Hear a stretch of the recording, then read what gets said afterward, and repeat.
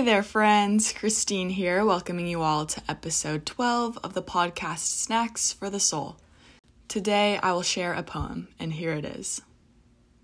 I am in the midst of a great tale, each day equivalent to a page, each season a chapter. I am living out the legacy I will one day leave behind. I cannot foresee what the conclusion entails, or even the succeeding pages and chapters for that matter.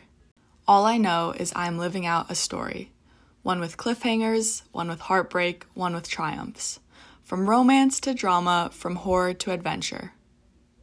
My story may not be a New York Times bestseller, but my story does not need to reach the masses to have value. The mere fact this narrative exists breathes into it an utmost importance. They say all good things must come to an end, but this good thing is just beginning. Today, I want to encourage you all to recognize how valuable your story is. When we understand how important each chapter of our life is, both the triumphs and the heartbreaks, we begin to accept each page for what it is, knowing it is contributing to the overall story of our lives. Your life, your story, is completely unique to you. Whether you are 16 or you are 60, each new day is a new beginning to your story. So start living.